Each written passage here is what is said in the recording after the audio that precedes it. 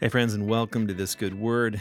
My name is Steve Weens, your host, as always, and we are, I don't know who we is, I am. I'm doing a kind of a 4-part series on reconstructing your faith. I'm calling it Surviving Your Own Copernican Shift. This is part 3, and so far we've talked about how the unexpected thing is usually the transformative thing. When a disruption happens in your life, whether it be a major loss, some pain, a huge question in your faith that forces you to rethink everything, you can either resist that and keep living life as usual, or you can pursue that disruption and let it be an invitation into expanding and broadening your way of thinking. I kind of likened it to when Copernicus in the 1500s discovered that the Earth wasn't the fixed center of the universe at all. It was just one of several planets that was navigating around the sun, orbiting around the sun, and that we aren't the center of any universe either. And this moment where a disruption becomes an invitation is kind of like the moment where you realize, imagine that you were somehow, some way living inside of a snow globe and you didn't know it. And you wondered why it snowed every day, and you wondered why your little town was the way it was and why it didn't change. And then all of a sudden, something happened, maybe the snow globe cracked, or you somehow were able to see a different perspective and see that life is so much bigger than the little snow globe. If you were to get outside of it and just hold it in your hand, you could examine it and you could say, oh, well, that's why there was only 7 trees in my world. I didn't even know that there were more than 7 trees in the whole universe. I know it's such a silly example, but in another way, I think it can be profound when you realize like your own belief system in a certain way is a kind of snow globe, and everything is the way it is and the way it should be, and nothing ever changes if you never get outside of it and look at it and hold it and shake it and notice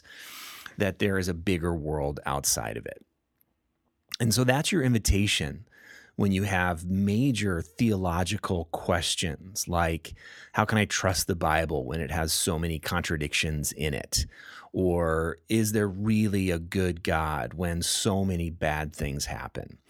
If you keep thinking the way you've always thought, if you try to solve those problems based on the same kind of inside your snow globe thinking, then you'll never transcend that way of thinking. Like, you can't actually start learning a different way of thinking, a different way of seeing the world using the same set of thoughts and logic, and seeing the Bible the same way you always have, or seeing Christianity the same way you always have. You actually have to get a different perspective. You have to get a different education into what the world is, who you are, who God is. And so that's part 3, this word education. And so if disruption leads to invitation, eventually that leads to life outside of the snow globe, which is an education in seeing the world differently.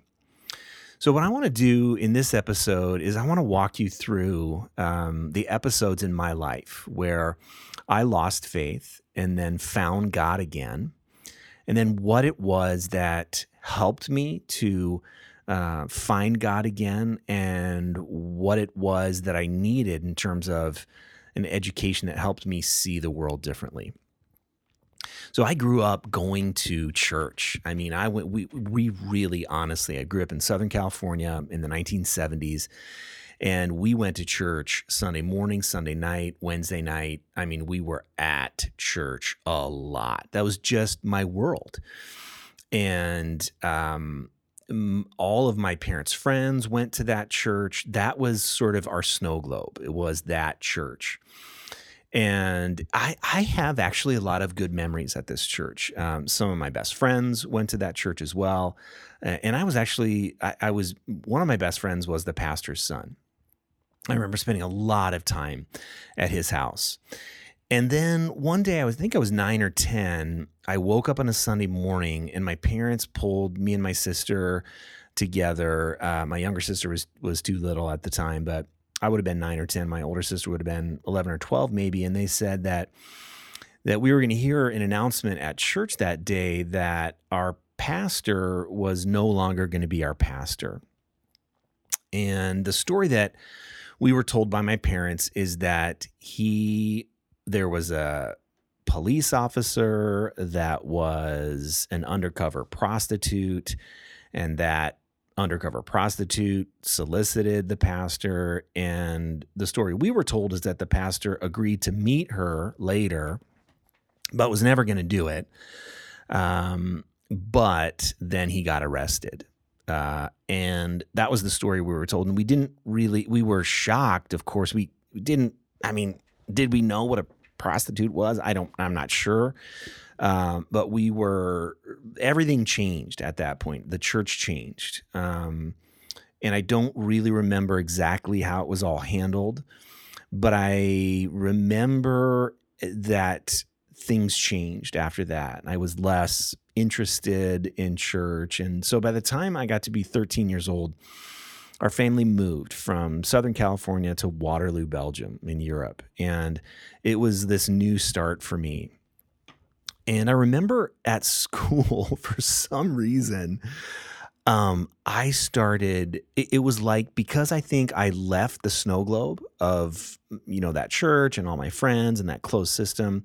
And I was now in a school that it was English speaking, but, kids in my class of like 50 people, there was probably 30 nationalities. So one of my best friends was South African. I had many British friends, some Belgian friends, some American friends. It was very eclectic and diverse.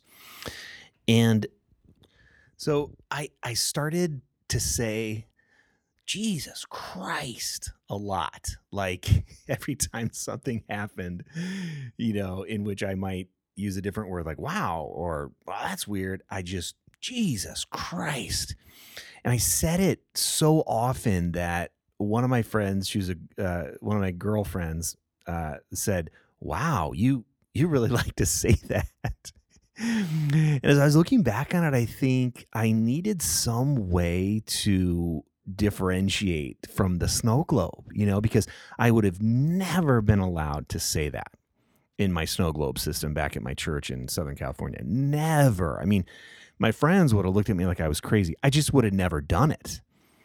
And so there was something in me that needed to have a reference point that meant that I really was outside of the snow globe, that I was different than I used to be. Now, I never, from the time that I was born through about 21, I never rejected my Christian upbringing. I never outwardly said, I'm done with that.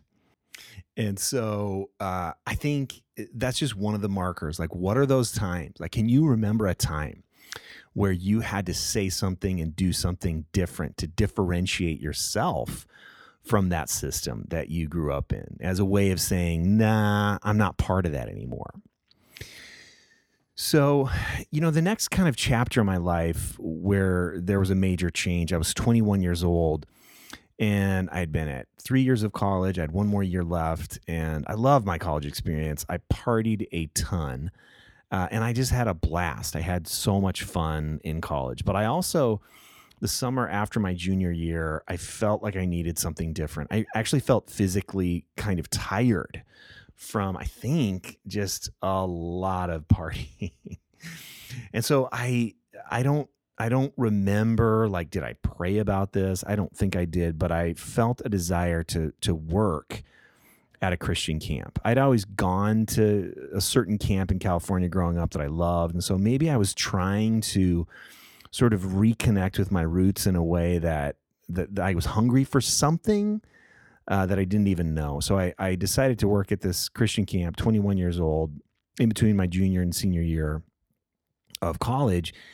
And during one of the staff trainings, we experienced the Eucharist, and I had a mystical experience. I mean, I really did. It was beautiful and mysterious, and to this day I don't really know what happened, but essentially when I was taking the Eucharist, I felt an overwhelming sense of God's presence in a way that was bodily. Like, I mean, I felt it in my body, is what I mean by that, to the point where I wept uncontrollably and loudly in front of everybody. I mean, there's maybe 100 people of whom I didn't really know anyone very well. I'd only been there about a week, and I was just, I mean, snot's flying everywhere.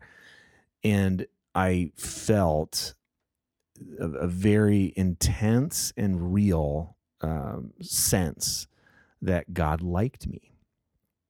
And I had grown up with the theology that God loved me for sure, because God sort of had to, and all the, just all the theology around Jesus died for your sin, and all that means, and asking Jesus into my heart to save me. And I did that a bunch of different times. But this was the first time that I felt a real sense, like deep in my body, in a way that is still to this day hard to describe. This is 28 years ago, but I felt the affection of whoever God is, whatever God is. I felt a deep sense of affection, and that literally did change everything. I began. I think something woke up in me at that point, and I knew that I wanted a connection with this God. And so, I mean, I went back to college, and I think I didn't know how to do my life anymore. And so I definitely still hung out with my friends, but they could tell something had changed. I didn't really know how to explain it. I still went to parties, but didn't really drink much anymore, because I felt like if I did that, I would that experience that I had would somehow be nullified, because I didn't have anyone to help walk me through that experience. I was 21. So all of a sudden, but kind of became a black and white thinker. Like, it was my first real time of experiencing anything close to something personal and real as it related to God. And I was desperately afraid I would lose it. I don't know if you've ever been in a moment like that before, but I was desperately afraid it was all just gonna evaporate if I, was kind of my normal self, which would have been, going to parties and drinking and blah, blah, blah. And so that was a very awkward year, but this desire for connection grew, and I decided to go to grad school. I wanted to be in ministry, quote unquote. For those of you that maybe didn't grow up in the church, what that essentially means is that I felt a call to be a pastor, to minister to people. And I'm laughing just because I don't know what other language to use. And it sort of sounds very funny and quaint to me right now as a 21, 22, 23-year-old. But that's what I did. I went to grad school, and I got involved in this church leading some high school kids, and I actually loved it. So I felt like, yeah, this is it. This is what I want to do. And then when I was almost done with grad school, I went back and worked one more summer. I worked 3 summers at this camp, and I met this woman named Mary, who ended up being my wife. And I was immediately drawn to her, immediately attracted to her. She was gorgeous and super thoughtful and intelligent. And we started going on runs together, and she was she was in the middle of a deconstruction where she had stripped everything down. She grew up in a church just like mine, but she had experienced a lot of she was in the kind of church that didn't let her lead beyond a certain level because she was a woman. Like, they believed that women, maybe could teach Sunday school, but certainly couldn't lead other men and couldn't preach to other men. And that theology was deeply hurtful to her, obviously, because she's a gifted teacher. And so she had deconstructed that belief and now believed that women could lead, preach, teach, no matter what. That's what the Bible said. That the Bible, people had misinterpreted the Bible when they had read that women couldn't lead and teach and preach. And so we began to talk about that. And the honest truth is that I was 23, 24. Remember, just 2 or 3 years into kind of life in the church, and I'd never really thought that through. Like I'd never examined that. I grew up inheriting my snow globe world. In my snow globe world growing up, there weren't women preachers, there weren't women elders, and so, but I hadn't yet questioned that, and so when Mary and I would talk about that, and again, I was in a pretty black and white stage of thinking at that time because I think I was afraid everything would evaporate if I didn't follow the rules just right. And that played out in a number of different ways. We kind of had to go round and round on that one. And I thought, oh man, I don't know if I can trust this woman because she's pretty liberal, quote unquote. Oh gosh. And so I was in another kind of snow globe, right? I had traded one snow globe for another. And finally, after talking it through enough, I started to explore. And so I went to some churches and heard some women preachers. And I was like, wow, they're actually really amazing. And then I listened to some really, really good teaching on how maybe the Bible really didn't say what we thought it said about that women couldn't teach or couldn't preach. And I experienced women leading me in different ways in the church that made me change my mind about what I thought that the Bible said about women. And that was, 25 years ago. And so for 25 years, for sure, I firmly believed in, men and women teaching, leading, preaching together. It's about calling, not gender. And that just seems like such an obvious thing to me now. Like I can't even imagine being in an environment in a church where women couldn't preach or lead. That sounds ridiculous to me. But it at one point in my life, I need to remember, I'm not sure that I would have said it sounded ridiculous to me what Mary was saying, that women could teach and lead and preach, but I wasn't there yet. I hadn't received, that was a disruption for me. And the invitation was, can I see the world differently? Can I climb outside of my snow globe? And I did. But it took different books and different experiences, different relationships for me to get a different education, right? And so then sort of the next chapter in my life where I feel like I experienced a somewhat of a big time change is I became a youth pastor. So I would work with high school kids and middle school kids. And I remember one Sunday night I was doing some preaching, to my 50 or 60 high school kids or whatever that was gathered in this warehousey kind of a place, pretty cool environment that we'd built.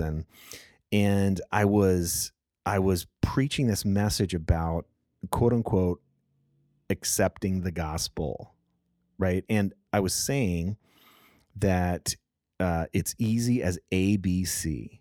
Accepting the gospel is easy as ABC. A, accept that you're a sinner. B, believe that Jesus died for your sin. And C, commit to following Jesus in your life. And if you do that, then that's receiving the gospel. And I remember, so again, I'm 28, 29, maybe 30. And I remember thinking to myself during the message, as I'm giving the message, I'm thinking inside my head, that is bullshit. I'm really thinking like, it's not easy as ABC. And I don't think that that's what the good news is, just making some mental decision about what you mentally and theologically believe. It sounded hollow and empty to me. But there I was giving the message. And so I think I finished the message. I didn't stop myself. I didn't say, well, this is crazy, because you're not going to do that in the middle of a talk. At least I wasn't back then. Now I wonder, what if I would have? How fun and interesting that would have been. I might have gotten fired probably. But so that led me to that was a whole other disruption. Like if that's the gospel, if the gospel that I was always taught what receiving the gospel is just that. It was easy as ABCs. It was just about making a prayer and something clicked inside your head. And then now you were going to go to heaven when you died. And that's what you needed to do. And that's really what it was all about. But when that disruption happened, that moment of experiencing preaching this message that I realized I didn't really believe, that led to an invitation to start learning some different things. And I remember reading authors like Dallas Willard and The Divine Conspiracy, this book, kind of a huge book, but it really it really reframed what I thought about what the gospel was. And what he said essentially was that that understanding of the gospel, that you just pray to receive Jesus in your heart, forgiveness of sins, and heaven when you die, he called that the reduced gospel. That was not at all really the robust kingdom of God message that Jesus was teaching. So I began to read authors like Dallas Willard and Brennan Manning and Henry Nouwen. And I began to have conversations with other pastors who were thinking that way. And I remember it being an exhilarating time. It really was, where we were sort of starting to unpack and re-envision what it even meant to be a Christian. And so I realized again, I had climbed into another snow globe, and I had to get outside of it to see that the gospel was much, much bigger than that. The good news, that's not very good news to a lot of people, especially if you weren't born in a place where Christianity was dominant culture. And so that led me on a long, long path, and where I began to say, okay, well, what does it mean to follow Jesus then? If it's not just about getting into heaven when you die, and if it's not just about praying a prayer, and if it's not just about following the rules, what is it really? And so, and that was kind of the rest of my 30s, sort of reading and doing different experiments with truth. That great quote there, or the great title of Gandhi's book, Experiments with Truth. I loved it. And then I would say maybe the next major reconstruction or invitation disruption was I was maybe 40 or 41, and I got invited to study with a Jewish rabbi. Now, not a messianic Jewish rabbi, but a Jewish rabbi. And I remember thinking, man, like, what's this going to be like? And I remember being excited, but also I didn't know what to expect. I did expect to see a person with a big white beard. I did. It's so ridiculous. Maybe a black hat. I didn't know much about Judaism at the time. And so when I saw this guy who looked real normal and just had eyes like a Labrador retriever, the first time I studied with him, and then I studied with him for dozens and dozens of times over the next 8 or 9 years, I experienced an entirely different way of reading the Bible, experiencing the Bible. It was all about questions. He would just sit in a room on the floor, usually with 10 or 12 of us, men and women. We would look at a passage of scripture, maybe Exodus 3, when Moses encounters God in the burning bush, or maybe, Genesis 1 and 2, the account of the creation story, or maybe the story of Joseph. It was usually like a lot of stories in Genesis or Exodus in Torah. And what we would do is he would give us a little background, but then he would just start reading the scriptures, and then he would stop, and he would just start asking these questions that made your brain hurt, but also over the course of time, like we would study for, I know this sounds crazy and you're going to think I'm crazy maybe, but we would literally study for a couple of days. Like we would study from maybe 9 a.m. to noon, stop for lunch, and he would always go take a nap. They would start studying again at maybe 2. We would go till 5 or 5:30. Then we'd all have dinner together, and we would sort of keep talking about it. And then we would go home and then come back the next day and do it all again. So we would do this 2 days in a row, and we would do this maybe, in different settings. I might do this 5 or 6 or 7 times in a year. And it's so shaped and formed my view of the scriptures and how they were written, and with hints and contradictions on purpose, and that some of these stories weren't there to fight over whether they were literally true or not, but they spoke to each other. The stories spoke to each other and revealed things in each other and in our own lives. And after a study session like that, we would all sort of be exhausted, but also exhilarated. We would be sitting there like, and it felt like something generative was happening, something was being born in us in the moment.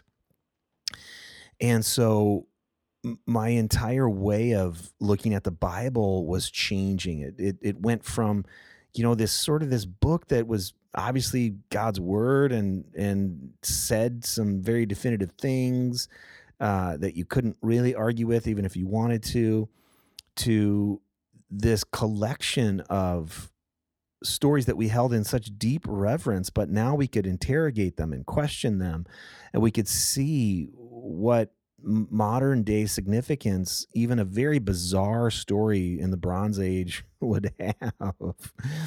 And we were allowed to ask any and all questions, but we didn't find ourselves it was very, these study sessions weren't cerebral. I'm making them maybe sound cerebral. They weren't. They were very heart center, and it just felt like something was coming in bloom in all of us. And so then it was like I had to, and also this rabbi who was not Christian, but clearly loved God and loved the Bible.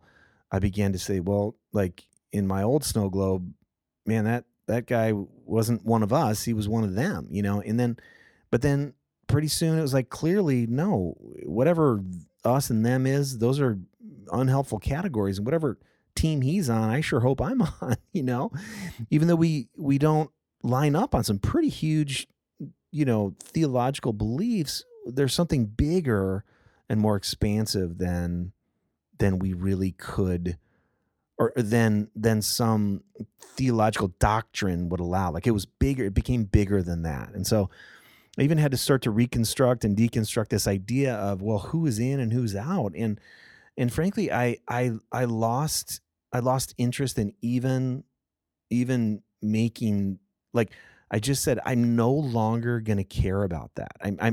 It's no longer, it never was my job, but I think so many Christians think it's their job to figure out who's in and who's out and get the out people in by making them pray a certain prayer.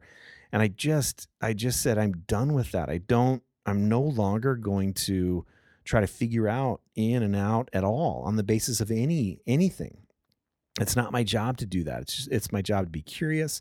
It's my job to learn. It's my job to love. It's my job to examine my own thoughts and beliefs. But it's actually my job to discern when I'm trapped in the snow globe and try to get outside of it. That really became my my way of thinking, is that if God is mystery, and if God is limitless, and if God is transcendent, then certainly I can keep understanding more and more. Then certainly, like, I will find myself trapped in snow globes, because that's the only way that I can understand the world. There has to be some system, right? There has to be some way of understanding it, or else it's just so slippery. But then the work becomes, like, you're always going to be in a snow globe of some kind. You're going to break out of one and you're going to get right into another one. That's just the way it works. But if we can continually be curious and at least allow ourselves to think, oh my gosh, I have to keep breaking out of it, then we can keep growing and learning. And so this rabbi and these study sessions were such an education. And then maybe this last, chapter, and I'm 49 this year, but probably the biggest chapter is around LGBTQ inclusion in the church. And this is a done deal for many, many people, but this is still something that many churches are still really, really dealing with. And so was I for a long, long time. This idea of, is the Bible definitive about, there's no way that gay marriage is allowed in any way, shape, or form, and here are the 6 or 7 verses that seem to prove it. And I just kind of blindly accepted that, I think, for a real long time. I never liked that, I don't think, but it's just what was. I just felt like, well, I don't know any way of reading the Bible other than what it says. But But again, like my view through these study sessions with the rabbi and this understanding that, really it really is our job to break out of the snow globe. I began to I began to do some more education. I met many people who were gay, and people, me as a pastor, like people have always come up to me and said things like, "Man, I'm really struggling with my faith." And I've just over the years had many people come up to me and say, "Hey, I'm gay, I'm Christian, am I going to hell?" And I just would look at them and say, "Absolutely not. You are not." And I would meet people who clearly just were amazing and loved God, loved people, loved Jesus, loved the Bible, the whole thing, and were gay, and were married to someone of the same gender, and all of those experiences were disruptions that led to invitations that led me to get more education, and so I began to read books.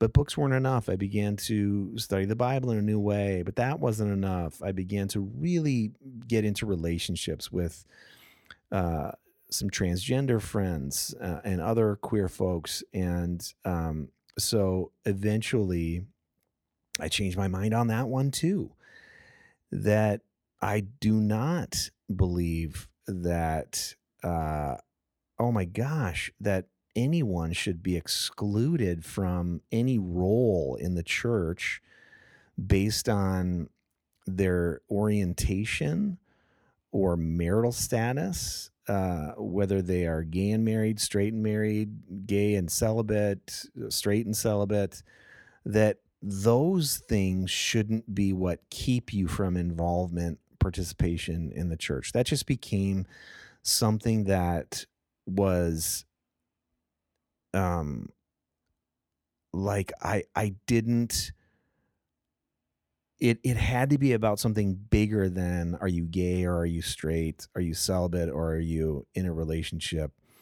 There had to be something that was bigger that united us together, or else it just, like, it felt like the ABC's message again. Like, for me to say to someone that, hey, you can come to church, but you just can't lead, or you can't, if you're gay and married or whatever, you can't, there are things you can't do, but you can come and we're going to love you like crazy. You just can't do these things. We can't marry you. We can't, that just became, something that I just couldn't, I couldn't swallow. I couldn't stomach anymore. And so, like, that is an ongoing process for a lot of people. But I think the reason why I share that now is because, when you are going through your own Copernican shift,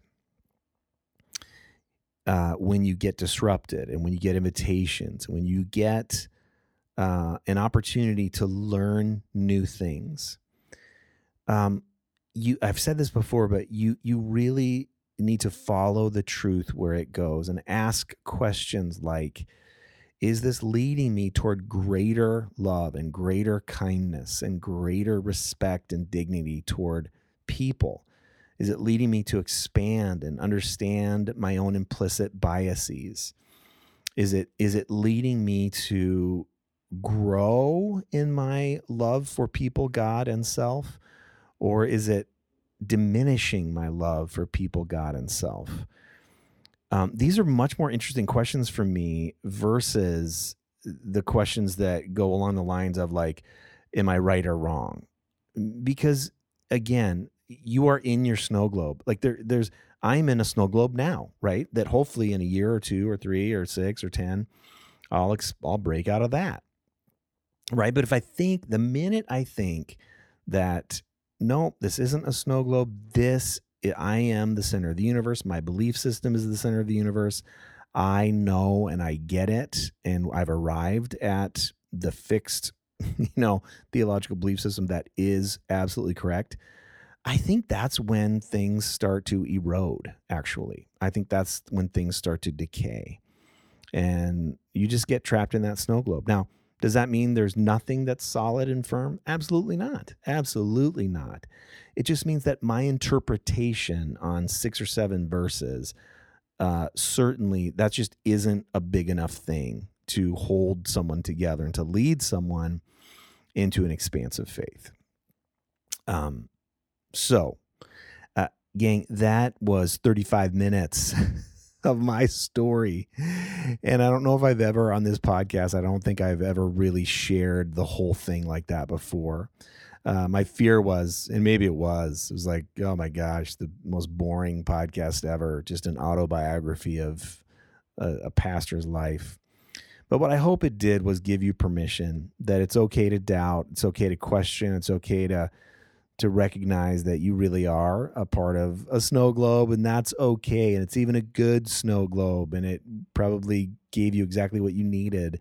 But then there comes a time where you have to break out of it. And that, to me, is spiritual growth.